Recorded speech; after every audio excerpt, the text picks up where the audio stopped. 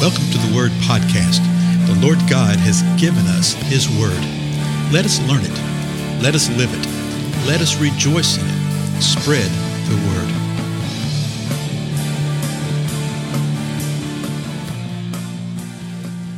Blessings, everyone. This is Dale. Thank you so much for joining with me today as we continue our examination of a little phrase, one another, that you see all through Scripture. And it describes how the body of Christ is relate to each other, how we're to relate to those who are outside the world, as we saw in the last episode too, our neighbor, because our neighbor may be a believer, our neighbor may not be a believer. I want to continue through Romans, and I'm going to go to the 14th chapter here.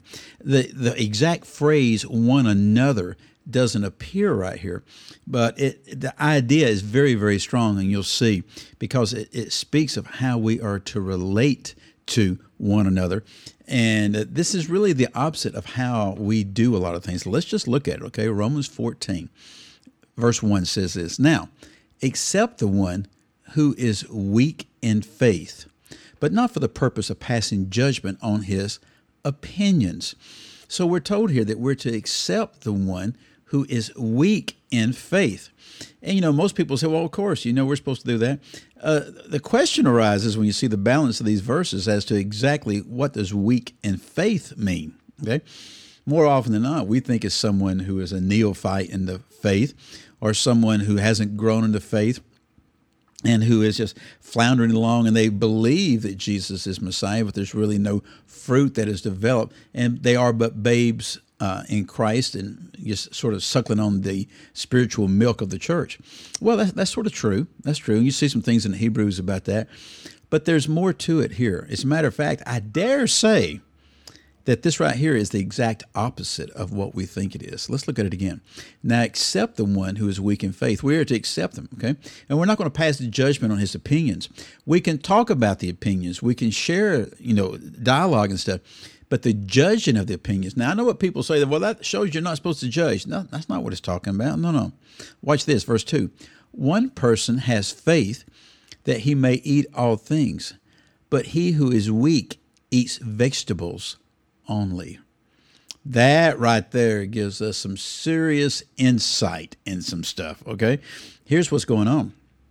The one who is weak in faith is the one who's abstaining from things because he's scared that if he eats that roast, it might have been a roast that was sacrificed to some idol.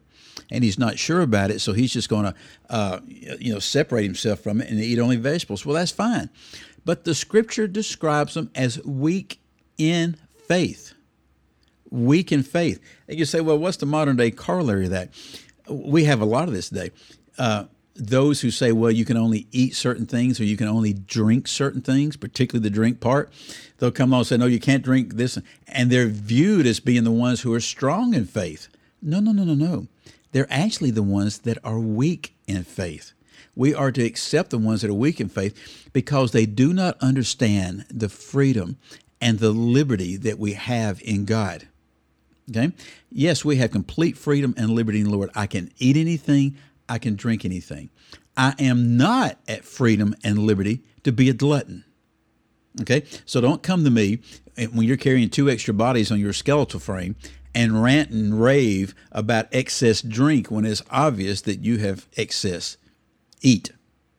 Okay? There's some real inconsistency within the body of Christ. I'm in complete freedom to do that, but I'm not a freedom to be a glutton. I'm in complete freedom and liberty to drink whatever I want to, but I'm not at liberty to be drunk. Okay? I'm also not at liberty to cause a brother to stumble. And so if what I eat causes someone to stumble, then I won't eat it in their presence and I won't cause them to stumble. And you say, well, you're being a hypocrite then. No, I'm not. You're being loving. You're loving that brother. Now you say, well, that's not exactly what this is talking about, is it? Well, let's just read ahead and see. Verse 2 again. "One person has faith that he may eat all things, but he who is weak eats vegetables only." So weak in faith. Verse 3, "The one who eats is not to regard with contempt the one who does not eat, and the one who does not eat is not to judge the one who eats, for God has accepted him." And so the thing is, if you know that you have freedom, your liberty, and it doesn't bother your conscience, you're free to drink it, you're free to eat it. But if it does, then you're free to not eat it and you're free to not drink it. But neither side is to regard the other with contempt.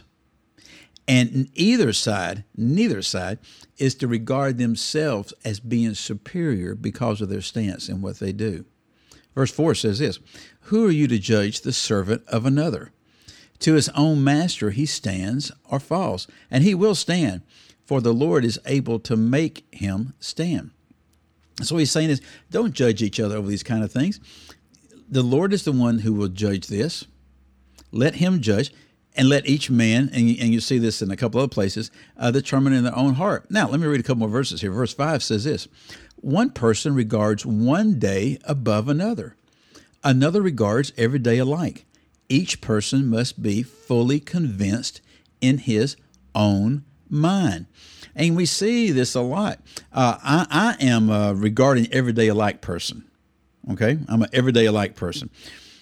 So for that, I was actually in a situation for years and years and years and years where we didn't really make a big deal over what we call the Easter celebration, because we knew that every time that we gathered together to worship the Most High God, we were celebrating his resurrection, right? Every day is the same. Every day's the same. That's the reason I don't get bent out of shape. I will go out and mow the yard on a Sunday afternoon. The primary reason I do that is if I do it on Friday, I'm likely to wind up with a stuffed head from all the pollen and everything there. That doesn't sound very good on a Sunday morning. Okay, but the way I was raised and friends and stuff would never ever do anything like that on a Sunday because they say, "Oh, that's the Lord's Sabbath." Well, to start with, the Sunday's not the Lord's Sabbath. Sunday's the first day of the week. The Lord's Sabbath is actually Friday at sundown to Saturday at sundown. But you know what?